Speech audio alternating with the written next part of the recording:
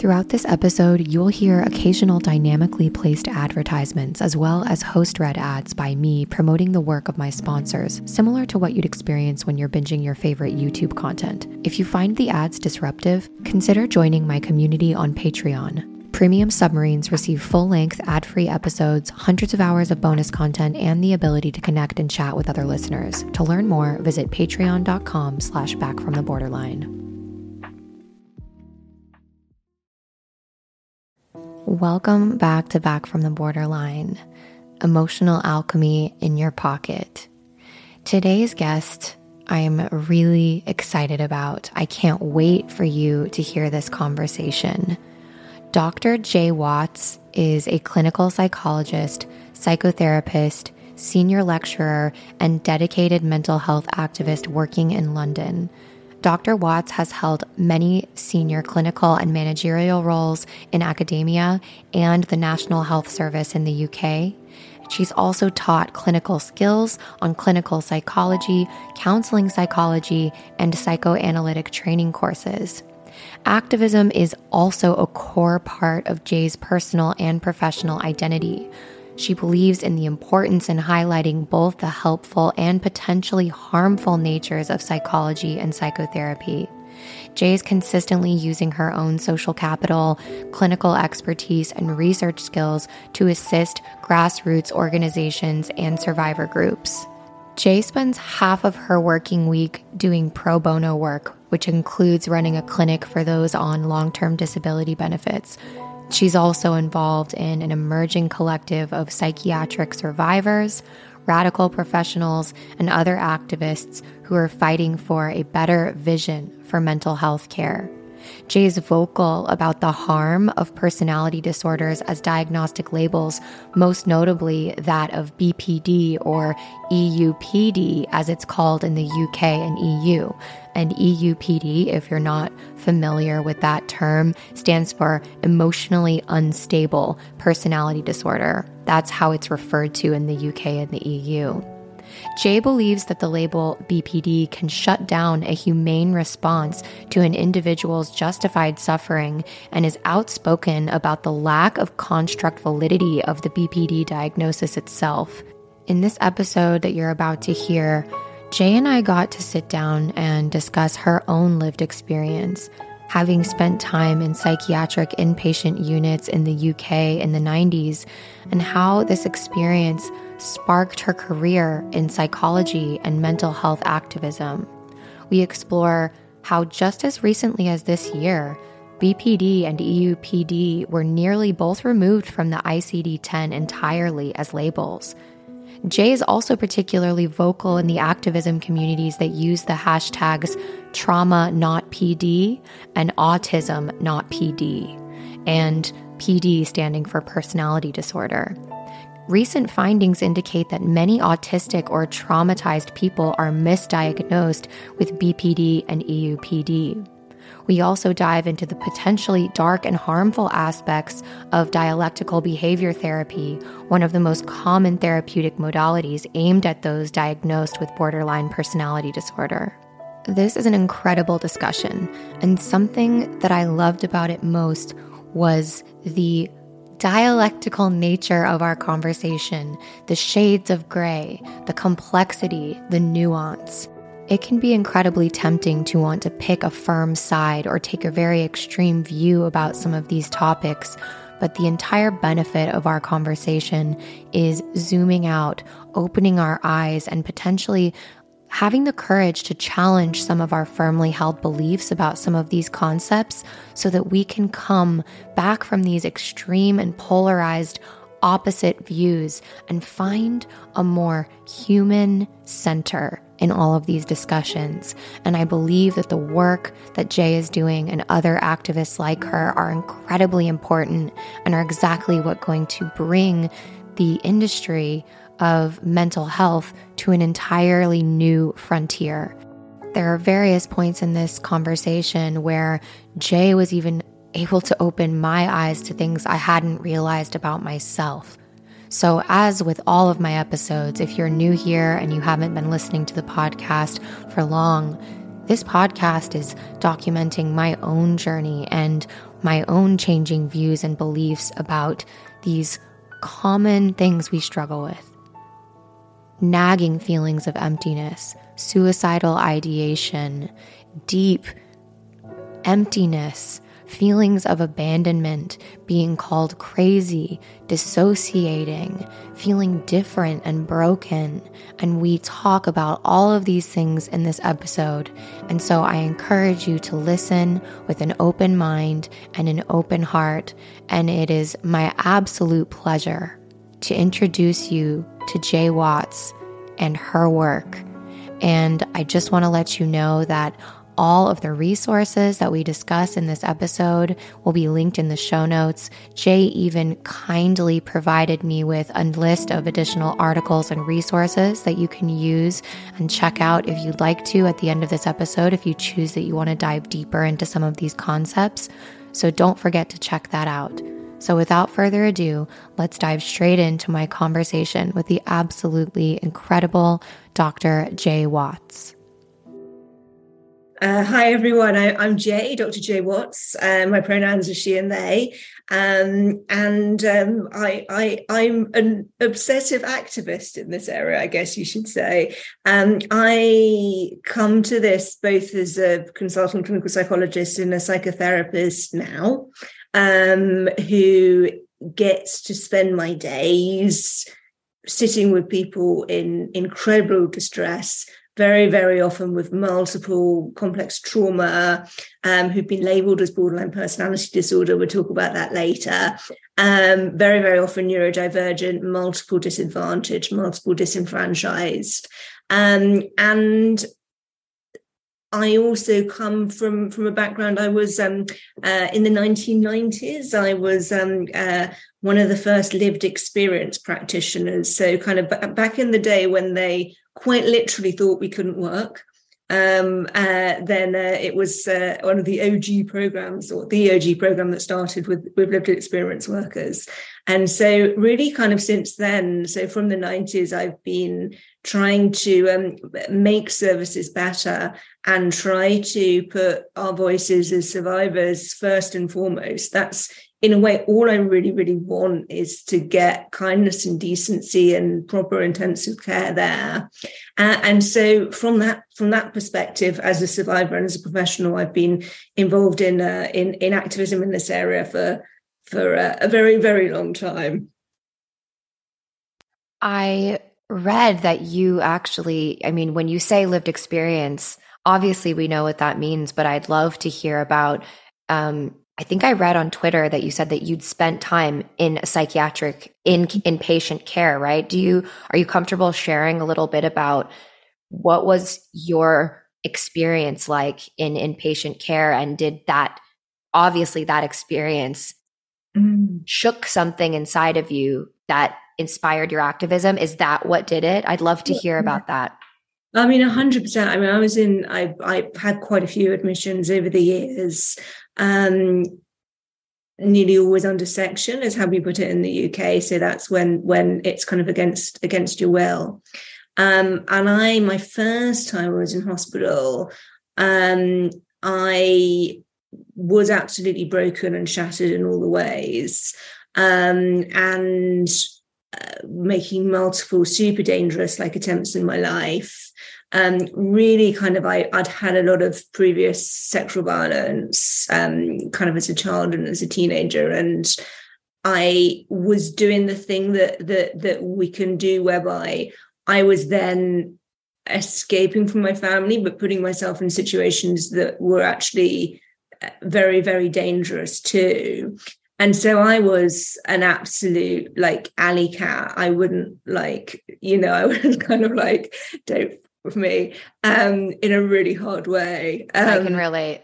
Relate very much. Yeah. And so I was I was kind of both desperate for help and knew that there was something wrong, but I couldn't articulate it, and I hadn't had enough or really any kind of trusting experience of authority figures to even try to articulate what was wrong. Not that I was quite with it enough to know in terms of trauma. And so I was ambivalent and chaotic and confusing and furious and and running away from services and then putting myself in situations where I'd be back and then, being visibly mad. And I was just like completely, apeshit crazy, like trying to protect myself and then trying to get something different at the same time. And psychiatric admissions basically completely and totally and utterly failed to help. They were very obvious, literally I remember the first, the not to be too traumatizing for your listeners, literally the first night I was an inpatient, there was this guy on the ward who was like pacing all night, and he was sort of saying, I'm going to have a heart attack, I'm going to have a heart attack, I'm going to have a heart attack. And in the morning, we found out he'd had a heart attack and had been like all the nurses all night had completely ignored him. Oh, my God. And so it was kind of like right from that beginning, it was like, okay, not only am I going here against my will, not only am I having my kind of body like restrained by big men when that was the last thing I needed, frankly, then I can see people around me being made, well, with him, he died, but, like being more and more unsafe. And that I just kept on, I just kind of like, it was just, they were even worse. It's unusual for me to be speechless, but you can hear my kind of words kind of fail, because there is something about being so incredibly vulnerable and in that situation. And then the absolute like despair and fury that actually, for others, less for myself, because I didn't care enough about myself at that stage. The caring place was the absolute opposite, that, and so I had quite a few admissions and they were pretty universally horrendous. I'm not, as a patient, I'm not likable. Thank God you made me laugh, because I was getting very teary for you. That's funny. Some people they can like cry and write the right amount, and they just mental health professionals like them, and like I was kind of like just crazy. Fuck you vibes. Exactly. And so nothing there, and I think very much because of my privilege, kind of like by the time I was kind of in my like mid-20s, where it was so obviously like do or die in all the ways. Mm-hmm. And I'd had like some very close runs in terms of intensive care and shit, like after attempts. Then it was like, okay, I think my privilege came in at some level, and it was like, do something about it, Jay. Yes. And then I was like, okay, I'm going to change the psychiatric system, and I still, that was kind of like mid-20s. I'm almost 50 now. And that, I think sometimes as survivors, we have that, there's an extra fuel with that, where that's still, I want to change. I'm a little bit more realistic now. Yeah.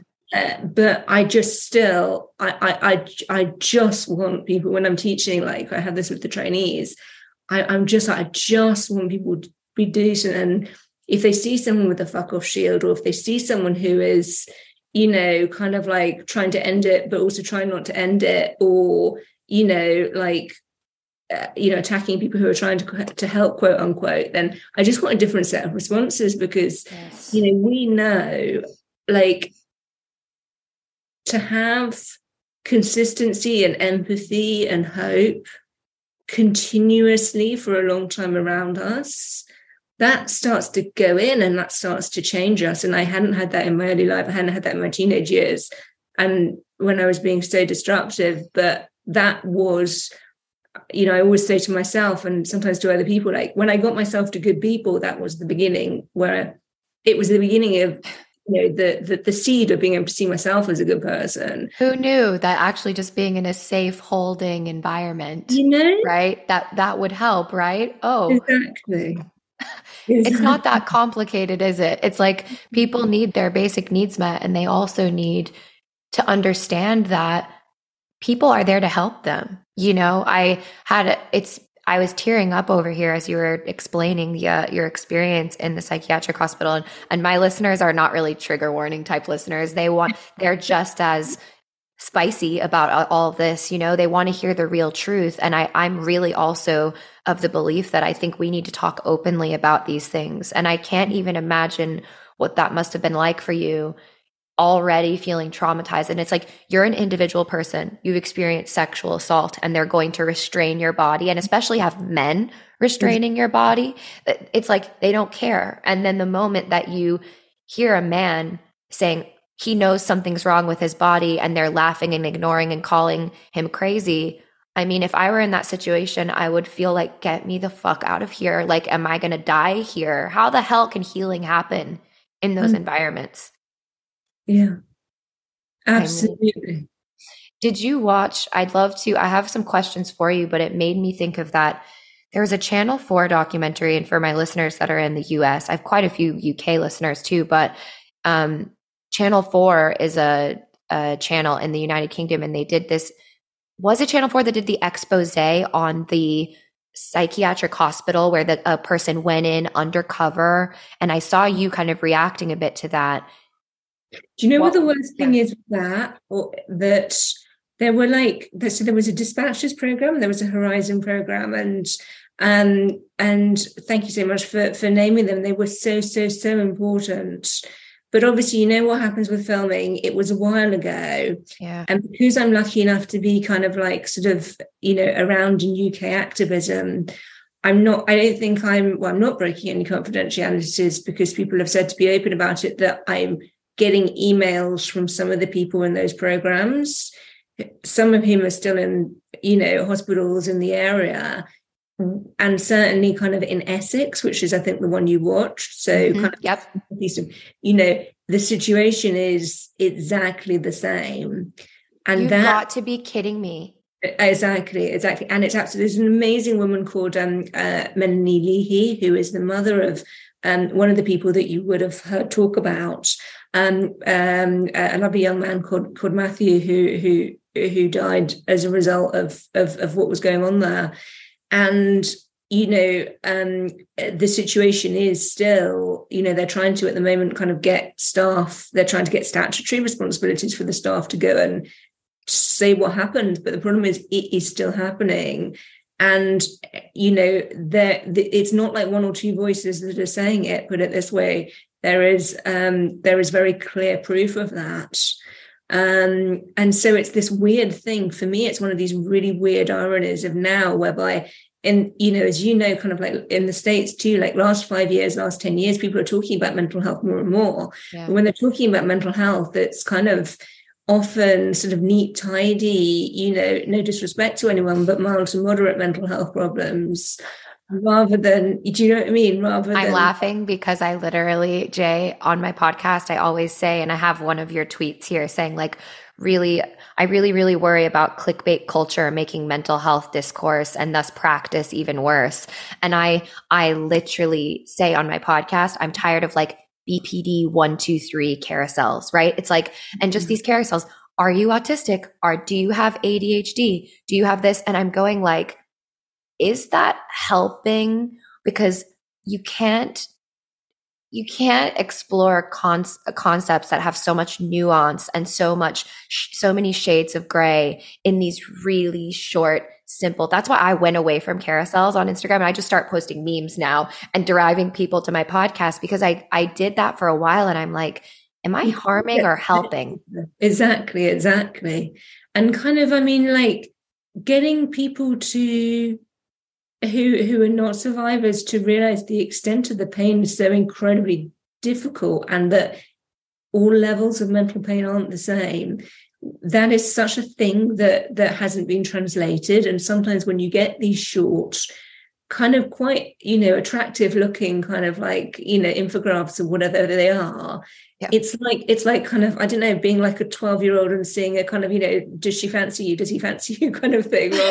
Want to go out with me? Yes, no, exactly, maybe. Exactly. Rather than like, kind of like, can I try not to actually like tear my insides out? That's what I'm saying, right? Is like, when I talk to people about BPD, I call it the big empty TM, right? Like, no carousel can describe the dead feeling of emptiness inside and wanting to die, like literally thinking like I had times, and my listeners have heard this a million times, but where the only reason I didn't kill myself is because I couldn't even do it because I was scared that my dog would be like walking around my body afterwards. And I couldn't imagine leaving my dog, but I had so little care for myself that I didn't care about what happened to me. I just didn't want my family to have to deal with it and my pet. And I'm convinced after speaking to so many people with this label or who think they have traits that align with BPD, this death urge that they feel. And now the last 2 years I've gotten so nerdy about, I love psychoanalysis and I just love like reading depth. I have so much. I love depth psychology and I read so much. And I was reading about Winnicott, and the object relation stuff and how he talks about how important it is for children to have a sense of holding, when they grow up. And to me, hearing Winnicott talk about, it's all very academic, but what I came away with was just like, that's what I felt is like, I had all my basic needs met. I have my privilege, but I never felt that sense of holding. And so without that holding, I always felt like there's this big gap in my heart that I was just trying to fill it with people, places, and things. And how can that be a personality disorder when it's like you mentioned here, you're talking about, and I'd love to find this tweet because it correlates perfectly with this. It's about, you mentioned environment. You said trauma often gets handed down transgenerationally until there is help. Kids born into this environment will show it from early on. That doesn't mean there's an underlying personality issue, but an environmental one. I'd love to hear you like elaborate on that if possible. I mean, first, just Molly, it's just so, I think it's such a gift how you talk about emptiness. And I think just in terms of your podcast, one of the most powerful things that you're giving community is, this really numinous kind of relationship to these things that are so literary style big. They're not in an 800-word article. They're what it is to be alive, what it is to feel that there's another person potentially even in the universe, what it is to not splinter into outer space because yourself going. That's such the work that you're doing in the production of your own language, but also the co-production with survivors you're speaking to is so powerful with that. And I think in its own way so important as a kind of antidote to the absolute overwhelming moon of that kind of like emptiness. So I really appreciate it and thank you for that so much. I really appreciate that. You have to you can't describe it unless you're like using your body, right? Like even me explaining it, because I'm reading A.H. Almaas. I don't know if you've heard of him. He's a really cool spiritual writer, but he also is a big Winnicott person, but he takes it pretty spiritual. But he talks about how that feeling of holding, he calls it living daylight. And that like, if you don't have holding as an adult, you grow up with someone who just genuinely doesn't believe the world is a safe place. And if you have that, you're living from this sense of being, there's no hole, you're full of living daylight. But for those of us who didn't have that, it's no wonder why we feel so empty. Then you go to someone, a psychiatrist and you say, I want to kill myself. Or more often it's like a therapist with a master's degree, right? And they're out there helping people. And you get, I've interviewed people who've gone to their therapist wanting to talk about this death urge, and the therapist immediately calls in, you know what I mean, and reports them, and they're getting sectioned. And I'm going, Jay, what do you think about this? And then I promise I'll stop ranting. I always try my best to give you guys as much airtime, but I think a lot of times when I've talked about my feeling of wanting to die, and when I'm in those low moments, it triggers people because I think sometimes it touches their death urge. 100%. I remember I was lucky enough to go and see I'm really psychoanalytic, so we'll talk about that in a second. But yes, I've always loved psychoanalysis the most because I think it's the best of perhaps a not great. I agree. Of actually really going for depth. I agree. And really what, I think sometimes with survivors, we live at the edges of what it is to be a human. And there's that's more the poetic space and the space of the interpersonal than the kind of atomized ideas that the clinical training certainly gives. But yes, I psychoanalytic myself, but I remember my psychoanalyst, who is amazing, but I remember there was this moment where I was just talking about the extent of the death drive. And I always, with my patients, I always use the term death drive because it's a motherfucking steam train coming and it's not going anywhere. And it's the most powerful drive. And when that completely this is the point where there's some options, but when that completely takes over, it's more powerful than food and drink and water and anything. But I remember there was a moment with my analyst, and I try and remember this when I'm practicing, whereby I was talking about this, and you can feel, or as patients, or we can feel as patients, even someone like as trained and she'd been on the couch for years herself, or decades herself, but you can hear that there's just a slight anxiety. Yep. Then one of the emergency numbers comes up, or it's a section, or 999, or the equivalent, what have you, and we can feel, I think, that professionals are kind of doing that to deny that in themselves, and also to protect their ass. 100%. I don't not have empathy for that. Yeah, me too. But also, it's like, can you wait already? Because do you know what I mean? It's kind of like, sometimes there are conversations where that has to be said, but maybe at the end of a session, there's nothing more alone making than that. But I love Winnicott and Shaw and things like the still face experiment. And I always kind of think of it as, if any of your listeners watch the still face experiment. We've talked about it on the podcast, and it is just, do you want to give the listeners just a brief description of that? Yeah. It gives, it's just like a 7-minute clip, but what it does is there's a baby who's obviously got a mother, so the baby's like maybe 3 or 4 months, and the mother is instructed by amazing researcher called Tronick, to basically stop doing what any good enough caregiver will do naturally, which is have this constant relational dance of attunement.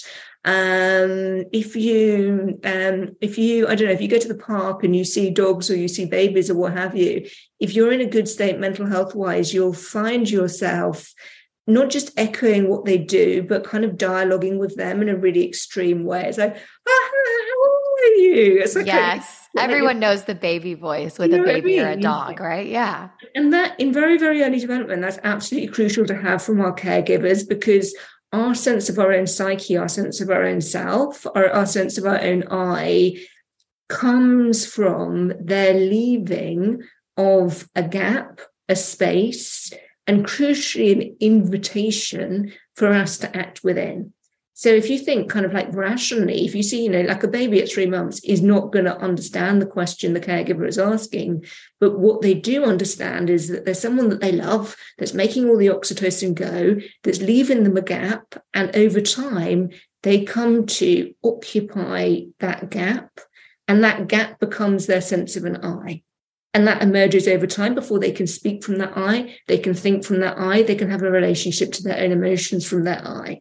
Yes. But with the still face experiment, what Tronick does is get this mum to basically not do any of that, like reciprocal dance. Just be like a dead face, right? It's as dead, like absolutely not hate, just absolutely nothing. Yeah. And we see the baby, and we can feel this, like kind of like, if you're in a good state and you're watching it, you start to kind of die a little bit inside. you see this baby make all these attempts to try and like communicate. The baby reaches out to the mother, but the baby makes like a really big face that mum and the baby obviously do when they kind of like are playing together. You know, the baby does all this kind of like limp actions and then comes back to life to try and kind of reignite mum's vitality. And it all fails. And then we have this awful moment where the baby kind of like collapses into absolute despair. And we see it start to dissociate. We see it start to dissociate in terms of kind of the limpness of the limbs, which is a classic kind of like dorsal, like that's where our nervous system is going. I am so relationally at threat, I have to collapse. We see it give up on attempting eye contact to get the mother back. And we see the kind of sort of deadness of that, like real freeze dissociation defense come in. Now we know when we do the still face experiment, like in the research lab, then even if it's a one-off incident, there's an amazing research paper that shows after 6 months, the babies who have been in that arm of the research, rather than the babies who didn't have that one incident, only of a few minutes, have a higher galvanic skin response to stress, i.e. even just from just a couple of minutes of the achievement being off, the stress reactions are bigger. Now, if you think what we're talking about in terms of that overwhelming the big empty, then, you know, you can have your physical needs done, you can be fed, you can be watered. But if you're not, there's quite a few different reasons in terms of complex trauma, but this is a crucial one. If we're not getting those relational interactions back in a consistent, warm, predictable, playful time, not 100% of the time, because, you know, but kind of like more or less most of the time, then the baby is left growing up without that kind of like anchored sense of self and that sense that emotions can be horrible, but can be done something with. And the kind of baby adult us is kind of left with that sense of the most absolute pervasive, absolute nothingness, because that other that creates us in early life hasn't been there. And so then we're in the realms of annihilation anxiety. We're in the realms of, for me, you know, Walker uses abandonment depression, but that's not enough. I think that, you know, it is floating alone in space forever. It is any metaphors that we grasp that still don't quite capture it. And it's under-recognized. So what do? We blame ourselves. And when we're out of that, you know, we self-medicate or try and find people who will fill it, or all the stuff. Because it's too big. It's too big to cope with. It's insurmountable. What you're sharing is like it's resonating with me so much, because funny enough, as a child, I was that kid that like couldn't fall asleep because I remember asking, like literally laying in my bed and going, I was horrified of space, of the ocean, like anything that had big space that kind of went on forever. It actually really scared me. And I haven't even ever in my life been able to really, I can now more, because now I've kind of connected the dots of like why the big emptiness always scared me. It's because it triggered that inside of me. Like, and I remember laying in bed and I would ask my parents, what was I before I was born? And then that when you die, it's forever and ever and ever. And just that big emptiness, like always scared me. And the big empty really has been like my biggest horror.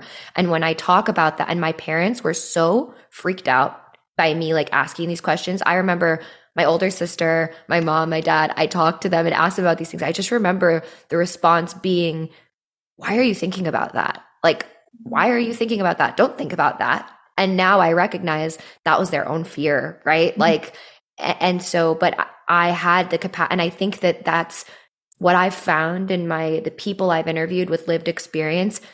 They don't want to not talk about it. They want to say, but I feel like this. And why are you, so they're just more repressed, right? Like than it. And I feel like at least I resonate with someone that's in full psychosis almost more than I do with someone who's going, why would you think about that? It's like, because we're all going to fucking die. Exactly. That's why it's scary, okay?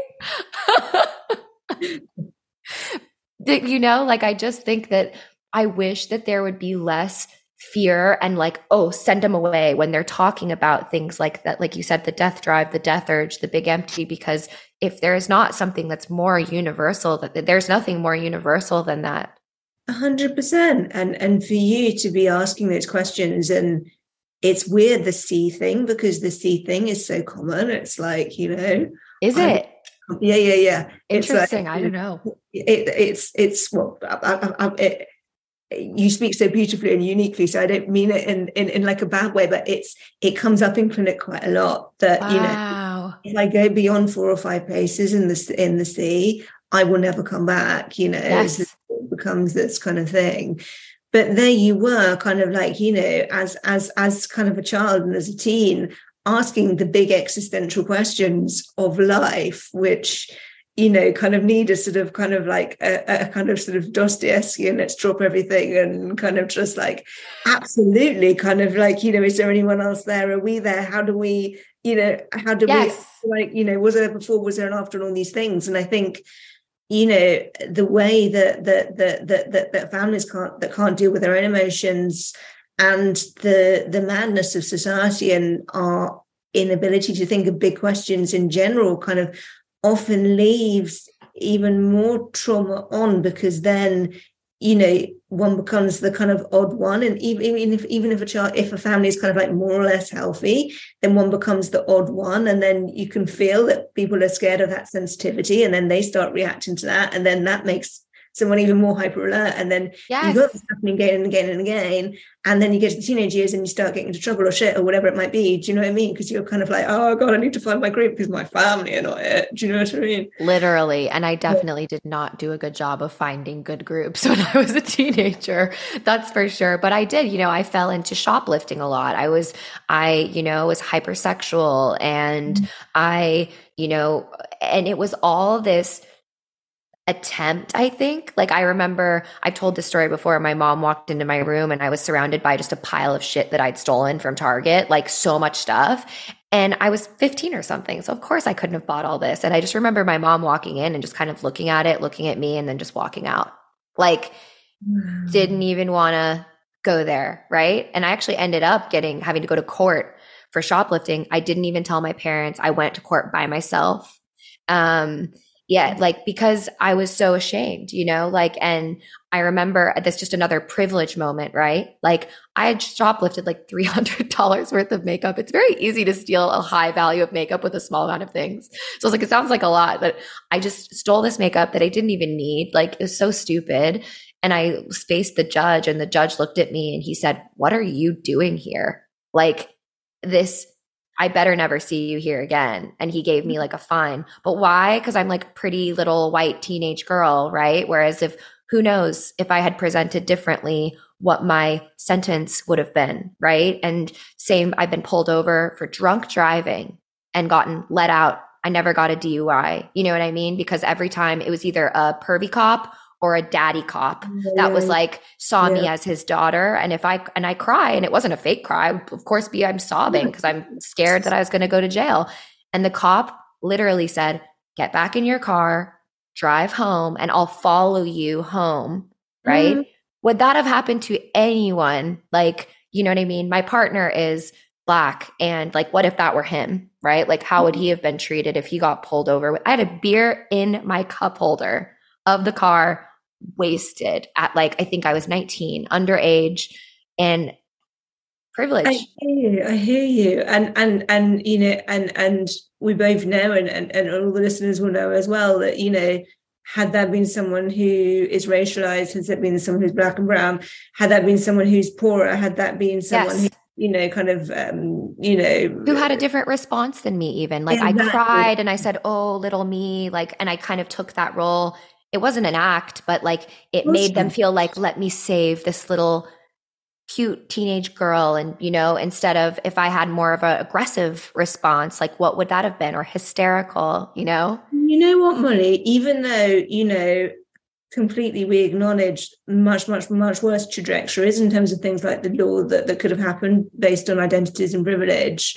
at the same time, I feel really, really sad when you're speaking, Mm. because what I'm hearing is, okay, that judge wasn't, like, he was kind of kind, but he was also kind of grossly insufficient, because, he didn't come back, to the back of the room or get someone to and go, you know, do you need some help right now? Yeah. Are you okay? Why are you Exactly. stealing?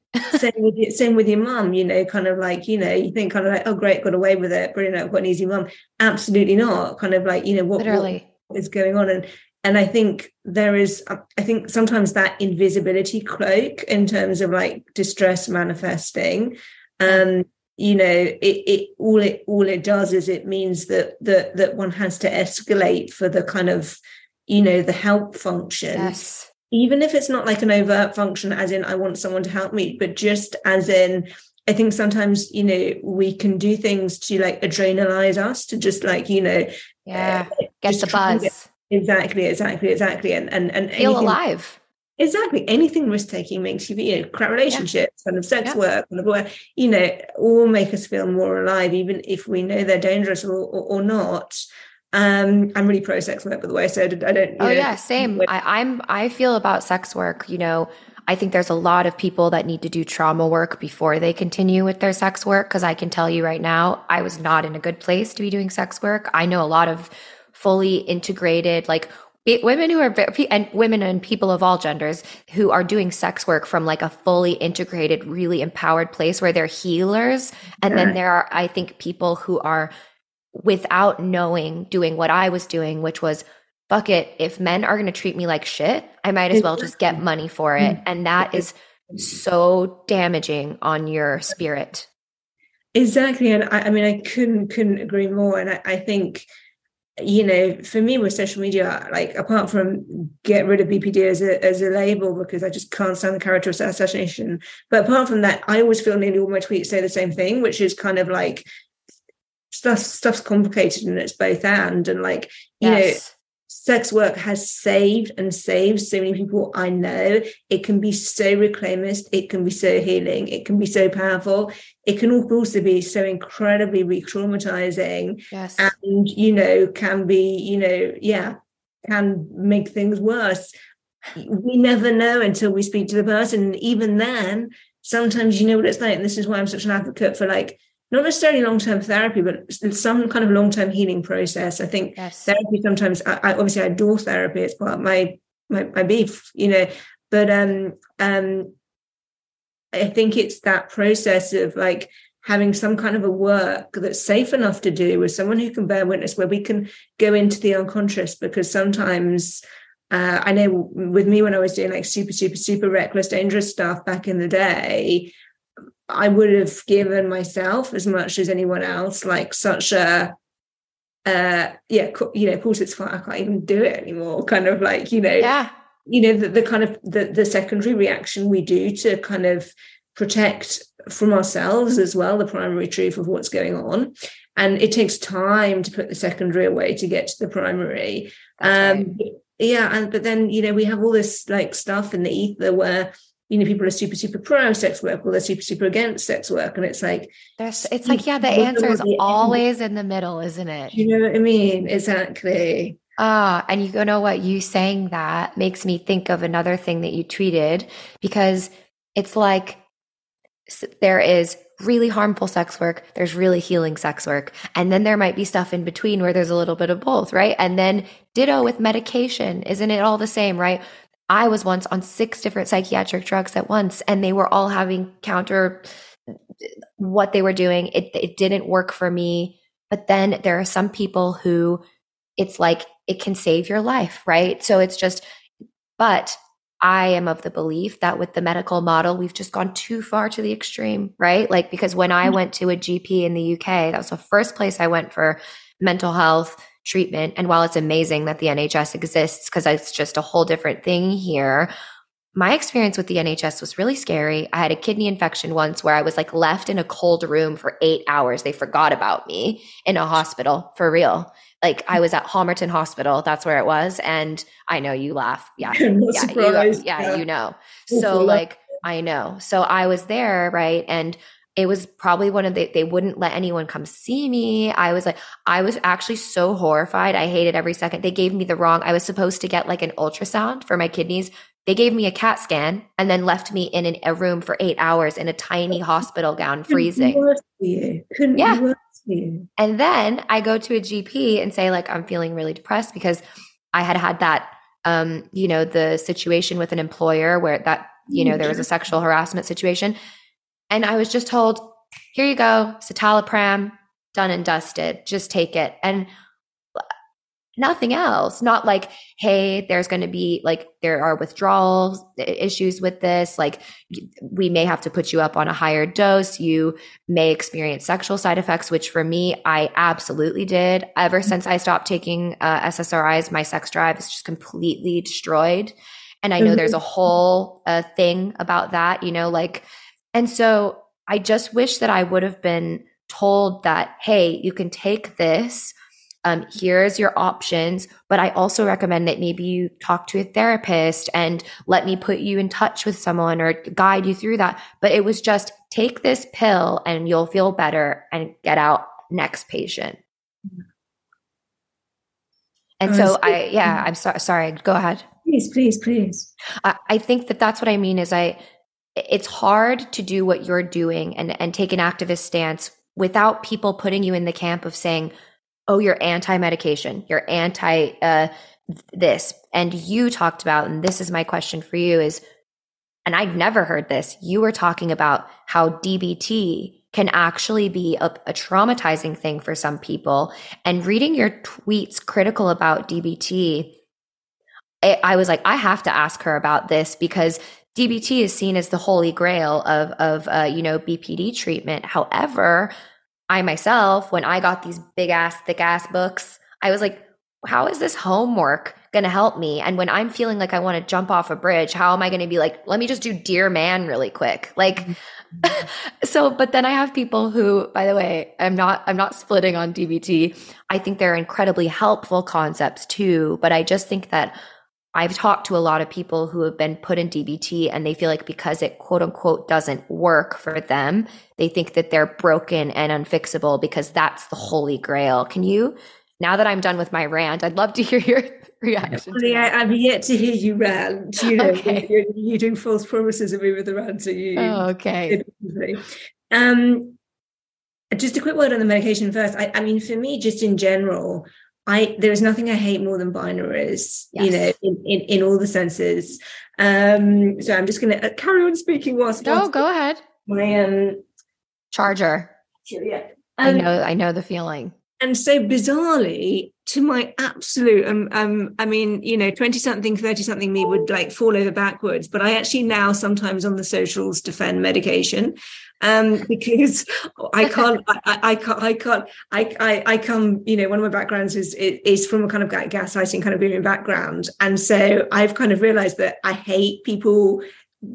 The thing that I can't stand is that it's someone in pain and suffering being told what to do. Yes. And we have a bigger problem with that with psychiatry and medication than we do with psychology and psychotherapy. But we also have a real problem with that with psychology and psychotherapy. And sometimes psychology and psychotherapy is basically telling people with lived experience who are saying medication is working for me and this is life-saving for me. And they're going, oh, no, it's not because that's medical model, it's trauma. And I personally find that just as violent in a way. I agree. And it scares me. So with meds, all that I want with that is I want the medical model to loosen its grip. Yes. There is a genuine possibility of choice for survivors, for patients, because when it is so overreaching in terms of every interaction and what's sold and, how one gets demonized for not having insight or all of those things, or, you're not seeking help in the right way and you've got personality disorder, whatever. Those are things whereby the survivor, the person with lived experience, isn't actually having a choice because they're being occupied by psychiatric thinking. But if psychiatric thinking wants to chill a bit, then I'm all for it as one of... Exactly, as one of kind of several options. And medication isn't necessarily linked to the medical model. This is, it's like a little bit like, the example I always kind of think of is, if, I don't know, a 60-something woman is bereaved suddenly, she goes to the GP, she can't sleep for 4 or 5 days, and she's absolutely hysterical because she's in grief. Mm-hmm. She's going to be given Valium. For she's sure. going to be given benzos. Now, neither the GP nor her is going to think that suddenly she's just miraculously and coincidentally kind of got a mental illness. Mm-hmm. But, since we go back to our witches, since the Wiccan days, people use substances to dampen and galvanize the nervous system, and we can think about medication in that way. But it's the overselling that I think is the real kind of violence. With DBT, the thing that drives me bonkers about DBT is how it is oversold. And it's oversold in a way that denies survivors other equally evidence-based options. It is oversold as something that substantiates and legitimizes kind of BPD as a diagnostic category, because it's basically, there's a kind of like an emotional blackmail that happens to professionals in lived experience when they start to challenge these ideas, where basically one gets like a finger wagged and go, well, if you don't believe in BPD, then, before DBT, people were dumped in a river and DBT saved everyone, and DBT is just for BPD. And so if you trouble that at all, then you're going against patients, which is frankly complete and total bullshit. It's like, if you don't accept our dogma, then you are anti-human. Exactly. And you're part, you're not just part of the problem, you're depriving people that you say, and you get all these kind of moral insinuations. Listen, DBT is basically, Linehan came along, Marsha Linehan, all respect to her, for sure, became a professional from having been a patient and wanted to do something to get services going. And what she did is she put together with DBT, I'm, as you know, from a Buddhist background. And so when I first came across DBT, I was like, this is Buddhism, this is Buddhism, this is Buddhism. Yeah. And basically what it is, again, no disrespect to people who find it useful, but half of it is literally like, classic Buddhist texts. And then there are a couple of other things which are basically what a good caregiver teaches a child within the first, kind of like 8 years of life. Yeah. Now, listen, a lot of us really need that because we haven't had that in those years. And actually those kind of like, how do you self-soothe? How do you not take thoughts so literally? How do you kind of like communicate a need?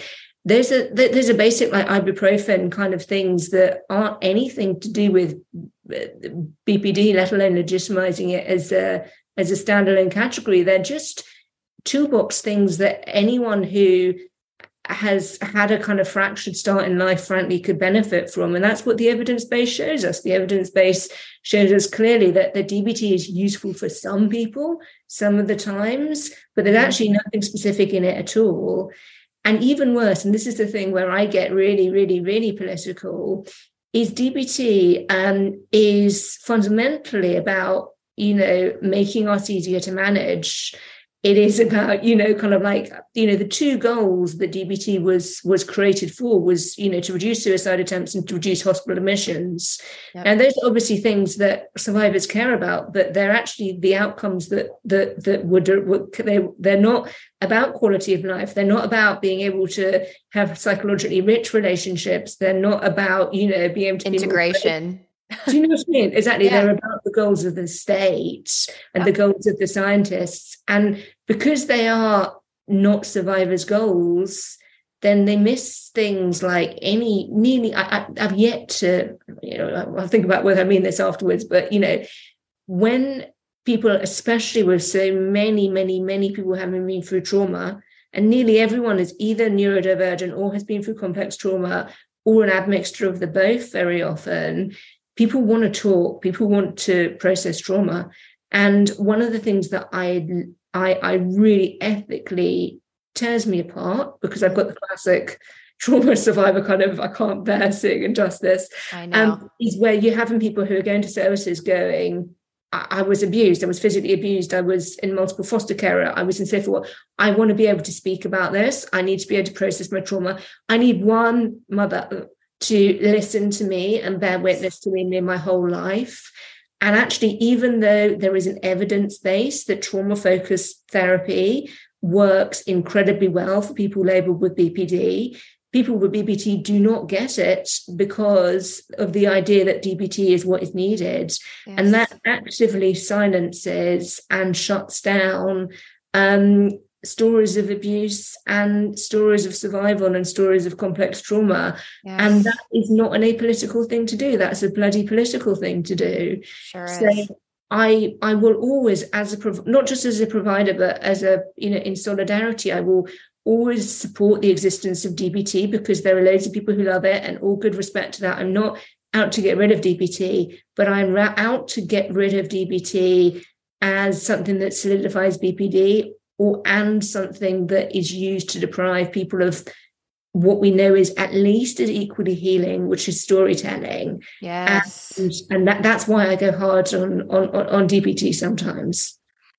I think that that's really beautifully put. I think there was someone that responded. There's always such good discussion going on your Twitter because you shared something about that, and another lived experience person, because they kind of spoke about, they had the BPD label. And she said that she felt like when she was in DBT, it was about getting her under control, like, really making it. And it made me think, BPD is such, it's so many more female presenting people are diagnosed with BPD. And it's just essentially, it feels like the new hysteria to me, and DBT, when I was going through it, it was like, where's the part that's helping me connect with my body? And for me, I'm just now getting to a part in my, my spiritual journey. I'm a seeker when it comes to that. As you know, I've been wondering about life and death since I was like 4 years old, asking very scary questions to everyone. And I've now found a passion in researching spirituality. And only just now, after I've done my trauma work, after I've worked with people to help get me back into my body, after having the privilege to be able to get into a safe space with a really amazing partner who is the first man that I've been able to be with that just is a good, securely attached human, only now can I even think about meditation, right? Or even think about exploring Buddhist concepts, because people that are traumatized, if you sit there and ask them to like do mindfulness or something, it's actually really scary and really traumatizing. And to go straight in with being like, we need to emotionally regulate you before someone can like vomit out all of the shit that's been done to them, it feels wrong.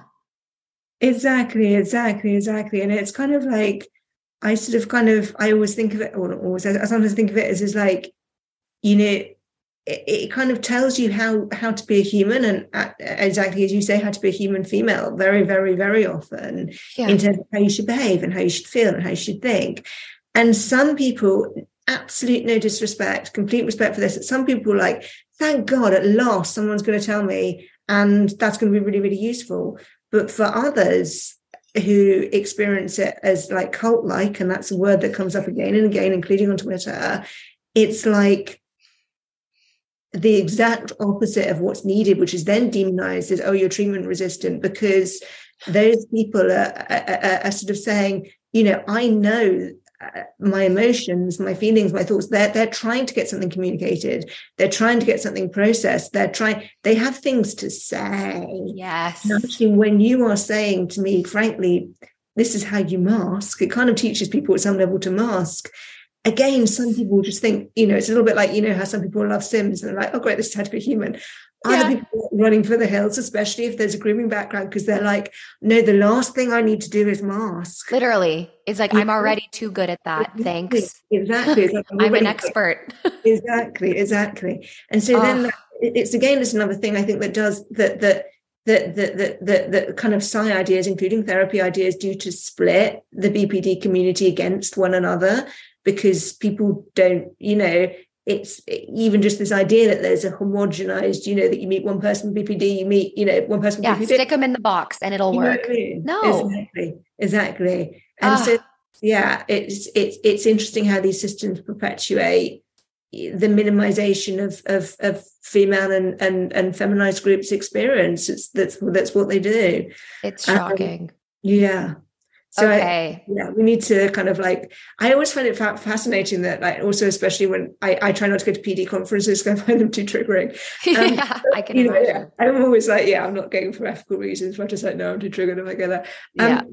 One of the things I find fascinating is that there's a lot of idealization from staff about these kind of treatments. And it's quite interesting because, like, people like who've been labelled as having BPD are often getting labellised as idealising and denigrating. And it's very often the staff that are doing it to this, like, this is the holy grail that you must do, leaving everyone else, like feeling like a fallout. And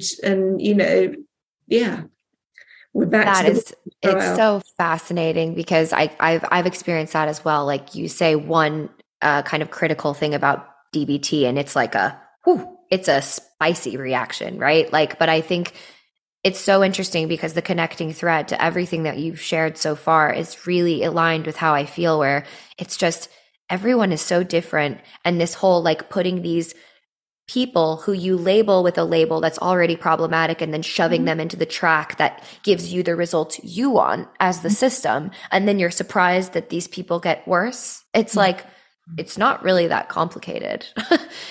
But I have my next question for you, because this is the topic that I was so excited to ask you about.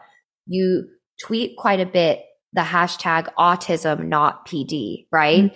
And I have had some incredible conversations with a prominent BPD creator who I won't name her, but she and I have had some incredible discussions. I had a Discord channel that I started, and I got rid of that really fast. It grew to about like 800 people really fast. And then I realized that, but imagine having 800 people who all have BPD labels or identify with BPD.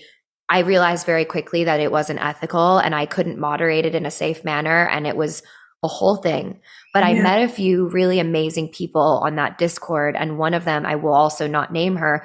Long story short, we all just got into this discussion where women and autism, and then how much crossover there is it autism or is it BPD? And when I saw you tweeting about, autism, not PD, and for the listeners, like, I imagine you mean not personality disorder in that, I'd love to hear, I hadn't looked at the autism, how autism presents in women, like especially like high functioning. I don't like that label. But when I think of autism, I helped out with a children's choir when I was little. It was one of my favorite things. And one of my favorite little girls that I worked with was Josie, and she was autistic, and she was like not very functional, right? Like she couldn't speak properly, and she's still one of my favorite little girls to work with. But I saw autism as how she presented with autism. She wasn't able to communicate. She would break down, you know what I mean, and have a lot of meltdowns. But I didn't see, that's not how I presented. So I always just never really looked into autism. And then lately, after I spoke with it about this creator, I looked up this list, Jay, and I was like, I see a lot of shit on there that sounds like me. And then I'm like, I want almost to go get an autism screening for science purposes, just for the podcast, because I feel like when I look at the traits and symptoms of BPD, I don't meet that criteria anymore because I don't meet 5 out of the 9, but I relate to those. I relate AF to CPTSD. And now I look up autism and I'm like, oh my God, maybe that's what's going on. So can you talk a little bit about this autism not PD hashtag? Because I see a lot of people using it now. 100%. When we started like talking about it in the kind of like trauma not PD, so that's like a thing in the UK and Europe where we kind of sort of meet and what have you, it became very, very, very clear that everyone with the BPD label was not just different, but that not everyone had experienced complex trauma. So one of the reasons why this kind of modern version of the label hysteria remained was because someone critical will go, oh, it's all trauma. And then they go, oh, yes, but not by X, Y, Z. And then so we started kind of like interrogating, right, what might be going on instead. And at the same time, really kind of like within the last 8 or 9 years, like female autism and what it presents like, there's been more and more research, and very, very, very much thanks to some amazing, actually autistic kind of lived experience writers, activists, etc. So we know quite a lot about female autism now, and we know it's very, very different from that kind of like, Sheldon from the Big Bang kind of template that we all have. So when we think of autism, we kind of basically think of I'm going to use AMAB as in assigned male at birth, because obviously when we're talking about that, we're including lots of trans women and non-binary folk as well. Of course. People have that kind of like sort of idea that either someone is like really intellectually, disadvantaged and sort of, in an institution for life, or they're Sheldon. And actually with female autism, what AFAB people do is they're absolutely brilliant at masking or camouflaging. Absolute genius. So basically, because of that, everything is different in early life. And that means that both parents and GPs and educators, so like SEN workers and even mental health providers, they're looking for the male template.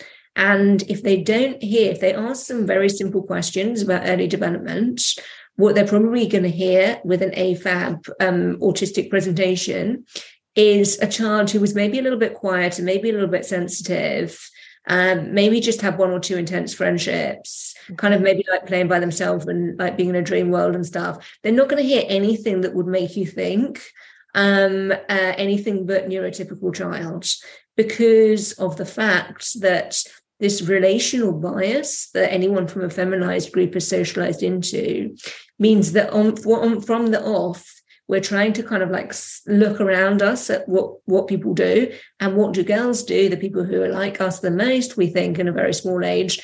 Well, they relate to each other, and they have. So we have a very, very, very, very different early history.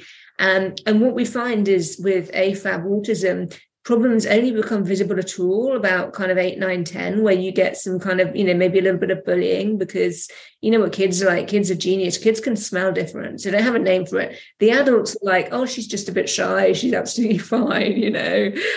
She just really likes reading. Nothing strange. The kids are like, okay, something's a bit odd about that kid. Yes. And they don't want to have the weirdness rub off on them, right? Exactly. Yeah. I mean, they're so like, kids are just so like normative, and so because of that, we don't, with AFAB autism, there's just the beginnings of interpersonal problems by 8, 9, 10, but then it's only like about 14, 15 in the teenage years, the early 20s, that problems become manifest. And when mental health providers see that, well, the moment that they hear that anxiety and depression and problems emerged at that age, they immediately exclude autism, because they're like, well, autism, if it was autism, we'd know from the early history.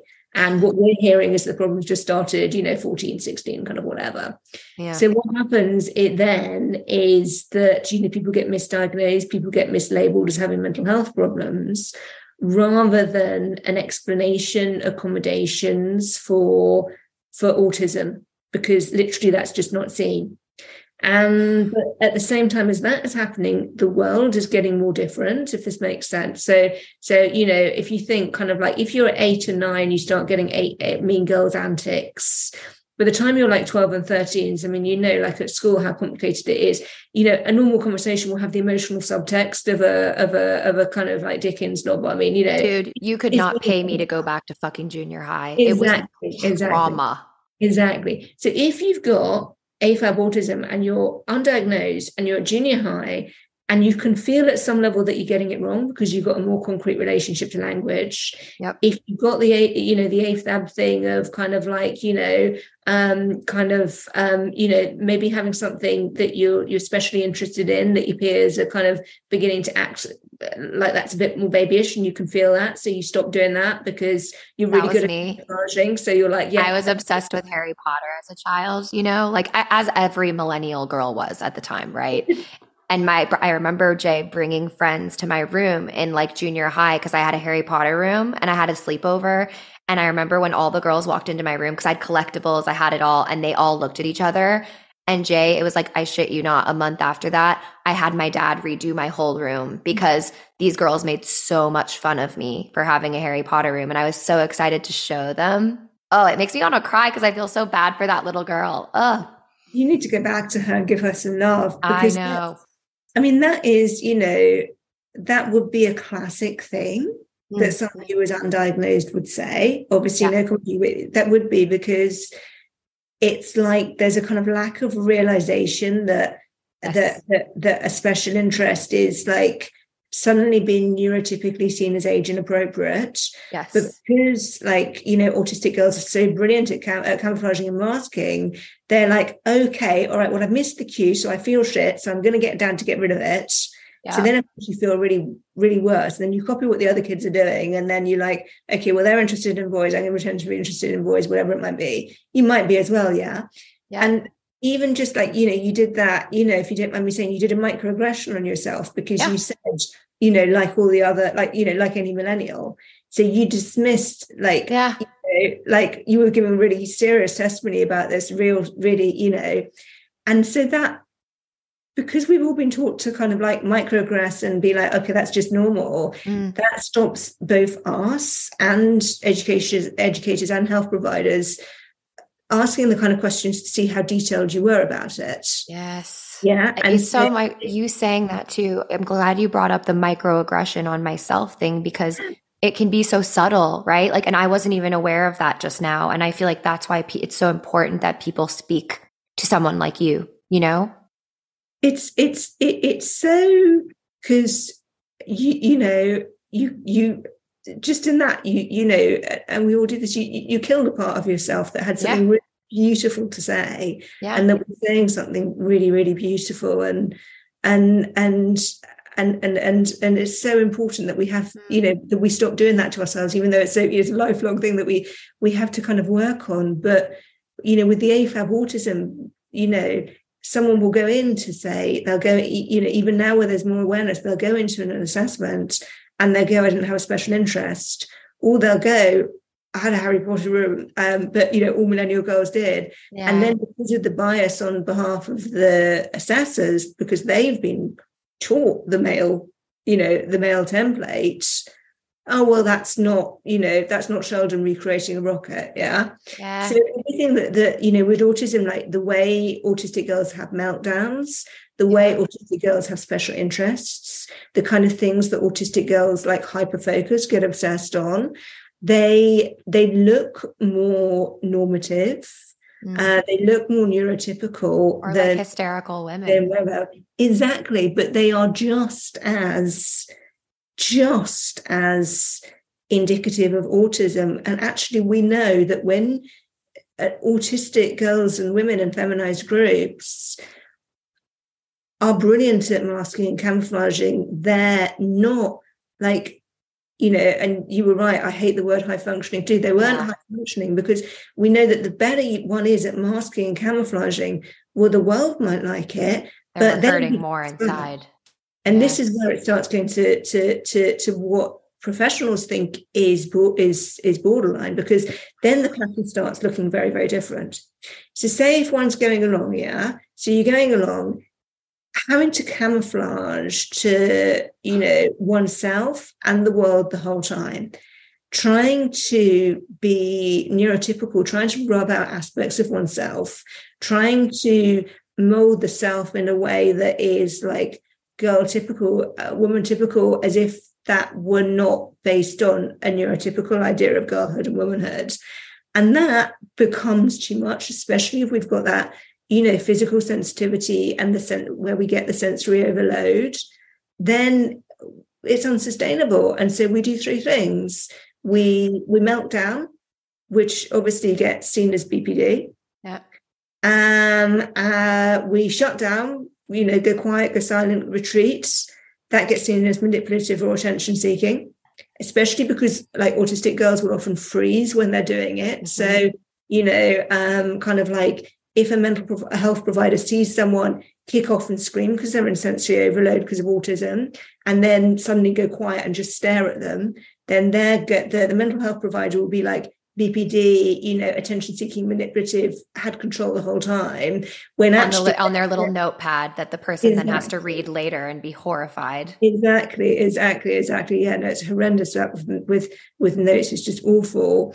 Or they burn out and collapse and go into something which can feel very much like, like a lot of autistic girls and women in feminized groups will talk about emptiness.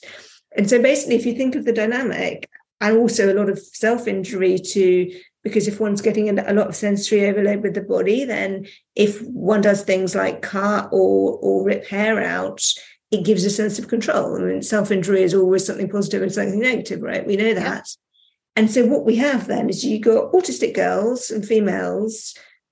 There's a time lag between first presentation to a mental health provider and correct diagnosis with autism of 12 years. That's international. Jeez. And so you have this presentation about 12, 13, 14 with anxiety and depression, doesn't get picked up, gets neurotypical treatment, situation gets worse, and the girl or woman starts self-harming, self-medicating, doing all that stuff. The mental health provider sees, okay, camouflaging and masking. They don't know that's camouflaging and masking, so that they think that then when a meltdown or burnout or shutdown happens, it happens for no reason. And then they start going emotional lability because of BPD. And then there's the mortifying shame and emptiness, which autistic girls and women have. And we know where we're going there.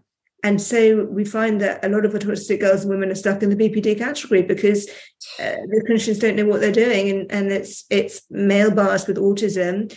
And, clinicians have this idea, they know what BPD is and what it looks like. And they're just applying it the whole time to autistic girls and women. And I literally do not exaggerate when it says it kills people.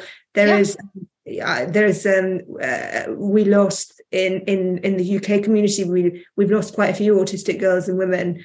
If I can name check Zoe Zarimbra, who many people in the north of England especially, and myself, though I didn't get to know her, kind of mourn for still. Mm-hmm. And it is the BPD protocols being applied to autistic girls and women who aren't being recognised as such because of the BPD construct. And it is a scandal, Molly. Excuse me for that that was a rant from why I'm so passionate about it. No, that's what you're here on the podcast to rant. That's what I want. I mean, I think this episode's going to be so illuminating. And I don't want listeners to be like, oh, I definitely have autism. But I also want listeners to be like, I feel like BPD is this catch-all diagnosis, isn't it?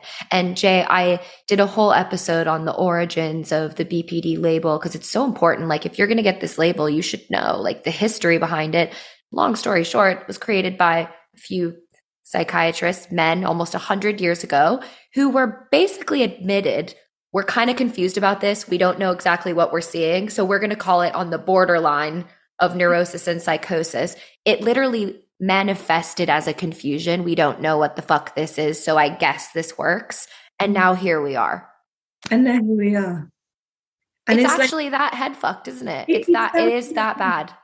And if you look in like, so the ICD is like the European version of DSM. Oh, and it's EUPD, right? Where you guys are. Yeah, no, but they, BPD. And so, okay, so we time checked that 100 years ago. A lot of men, no doubt white men, no idea what was going on. Let's just do this thing.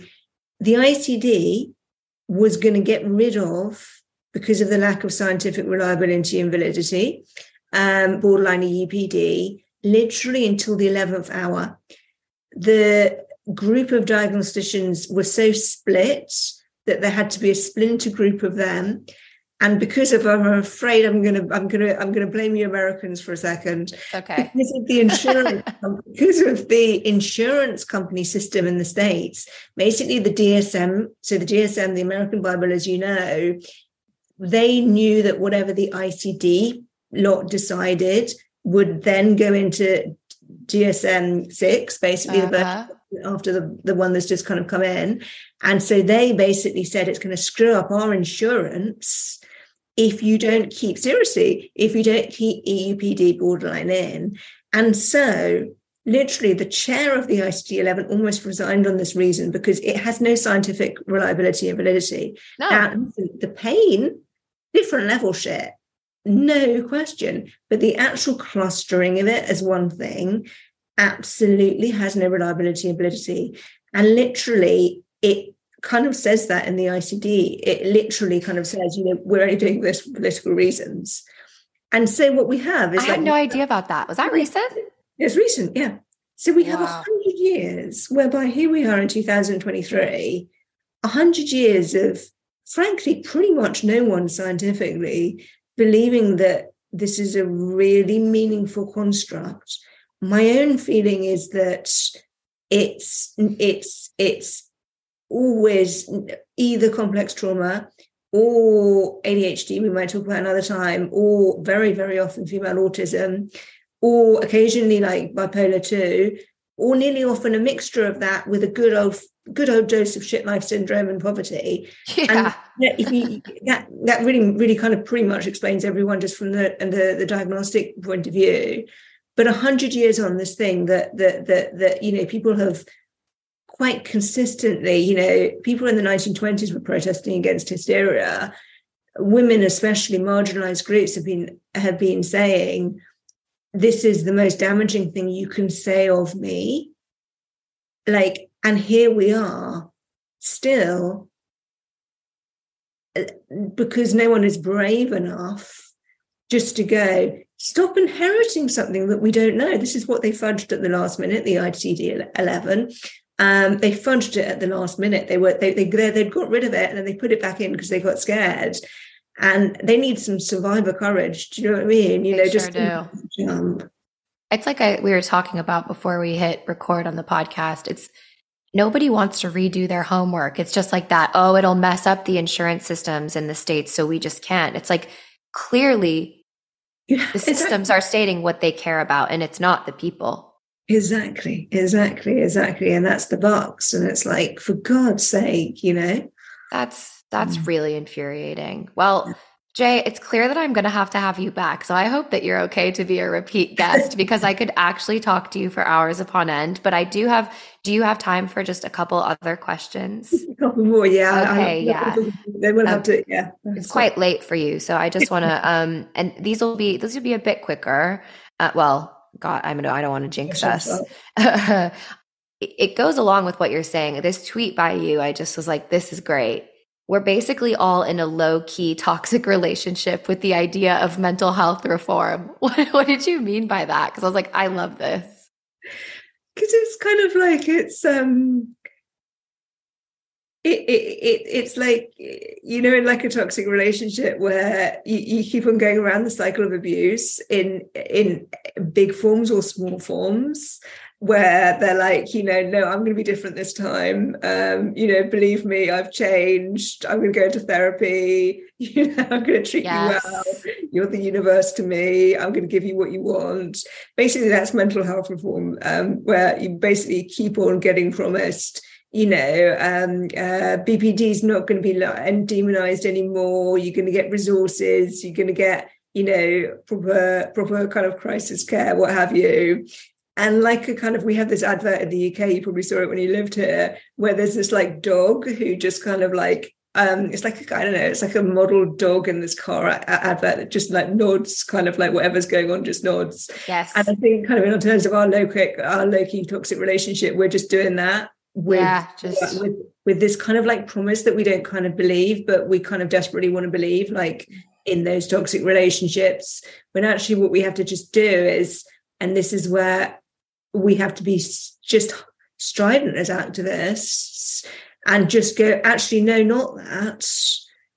Let's just reimagine the script. And I think the moment we don't, the moment we compromise on that, I think people think like, okay, let's do the kind of middle class kind of like compromise and just like, we don't quite believe them, what we're accepting. And we know from the history of everything, mental health and otherwise, that never works. And so I think we just need to rip it up and do what one has to do in a toxic relationship, which is leave and create a new relationship with people who actually want to learn and co-create and all that stuff.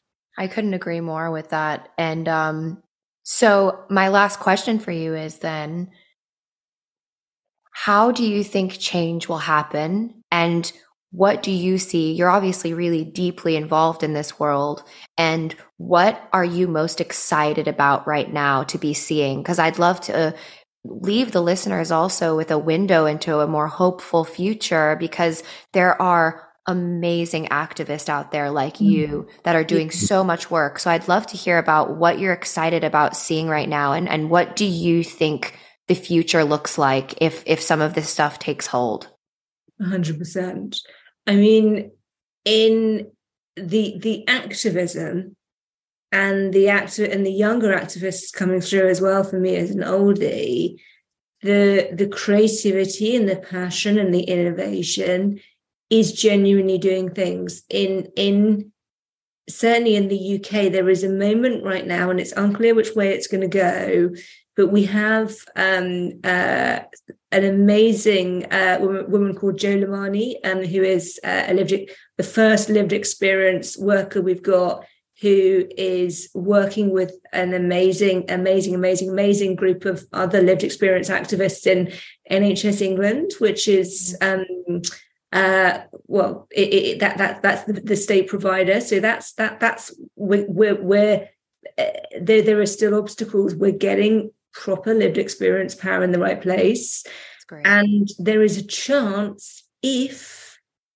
there is a real chance for the first time since I've been around, that there's going to be a pathway for abuse survivors based on Lamani et al.'s report last year, which is away from the BPD label and the character assassination, however someone presents, which would be an absolute gift, and it's not necessarily going to happen, but that's never been closer to happening.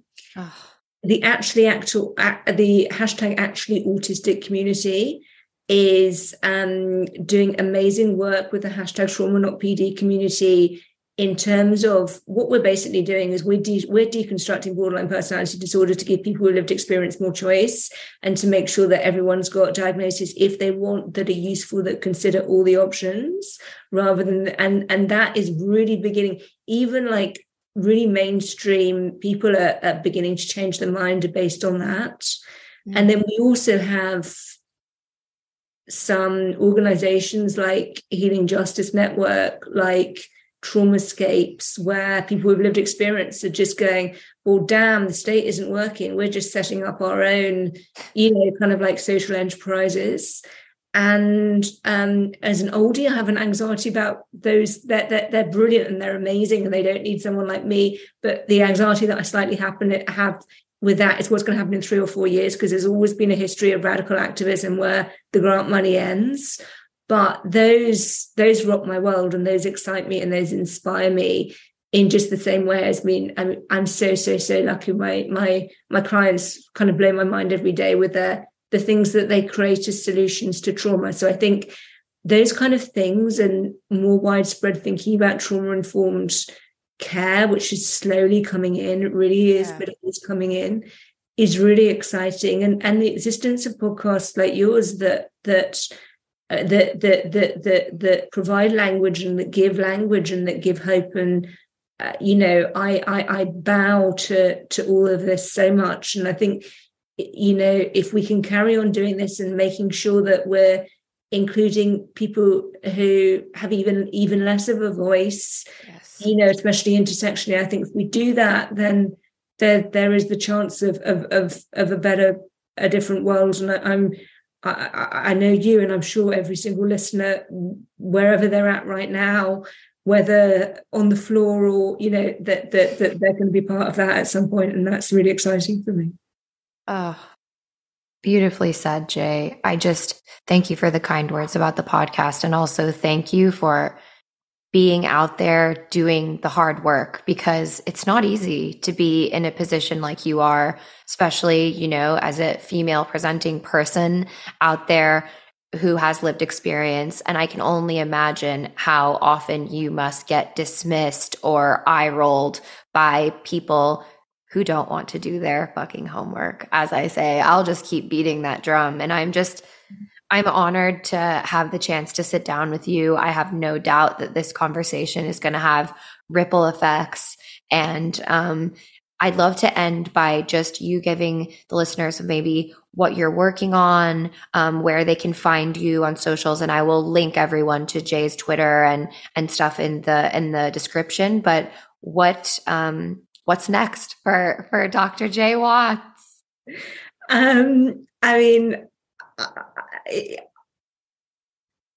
Join us, and I really want to say us because activism is, it's in our conversations and it's our groups that we get things done. Please check out #trauma not PD and #autism not PD,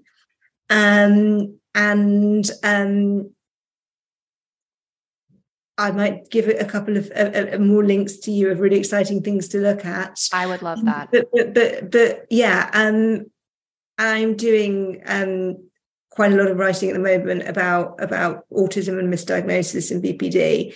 So that will, just on a personal level, that will be coming out in terms of my contribution to try and get clinicians and diagnosticians especially just pausing that automatic assumption that is hurting people. And I don't really, I'm going all like British. I don't really want to amplify anymore. I know. You're not wanting to get big up yourself. You know what I mean? I get it. But I would love if I will coordinate with you offline so that if there are any helpful articles, my listeners are big readers. And so if there's any helpful resources or articles, I'd love to link those in the episode description. So for those of you listening, don't forget to check out the episode description because I'll include everything that Jay sends through to me. And I highly recommend just following her on Twitter because it's a really good way. I love the things that you retweet. And for me, I've been able to learn a lot because sometimes when you retweet, you're amplifying lived experience voices. And I click into their profile and then I go down that rabbit hole of reading their experience. So if you're interested in all of this, I highly recommend following Jay on Twitter because she is constantly sharing really, really moving things. Thank you, Jay. And I'm hoping that we can have you back on in the future. It would be a pleasure. I've really enjoyed talking to you and it's been very uplifting.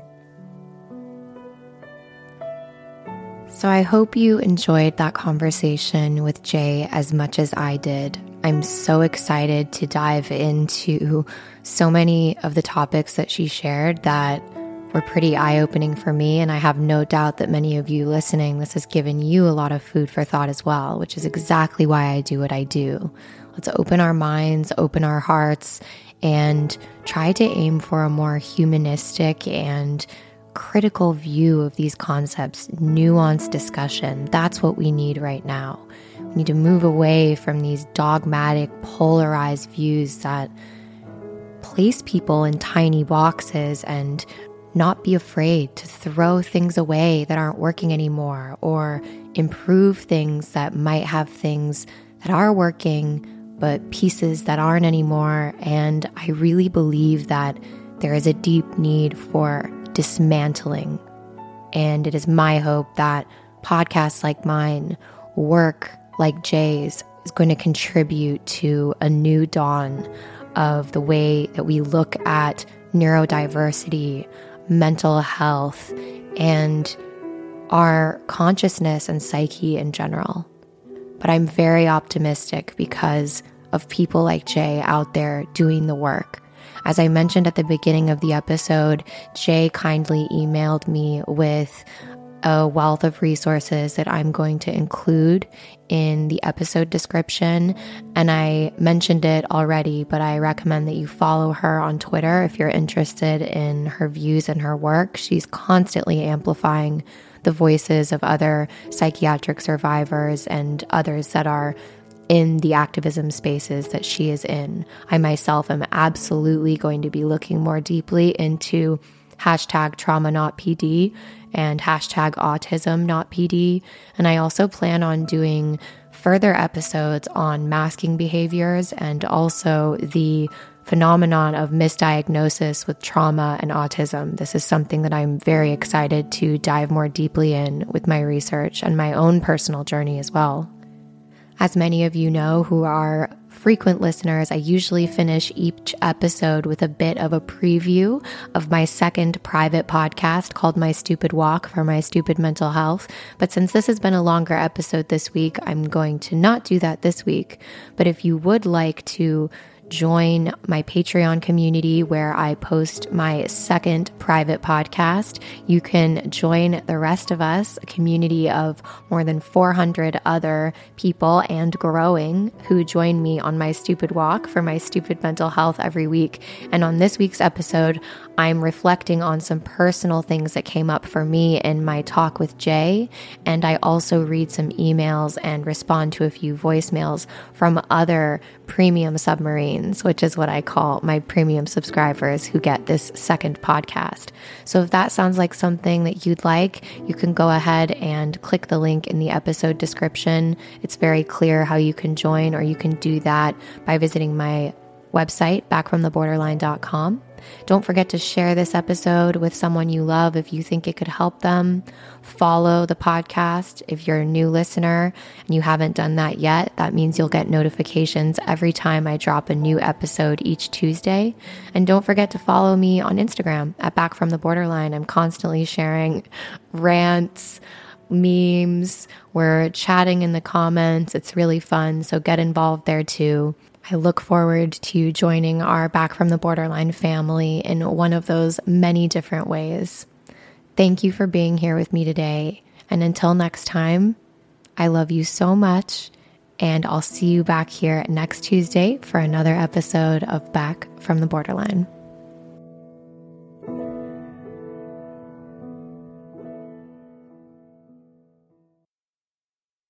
Thanks for tuning in to this episode of Back from the Borderline. If you'd like to receive my monthly written recovery musings via Substack directly to your inbox, send me a voicemail, join the Patreon community, or check out my Amazon book list recommendations.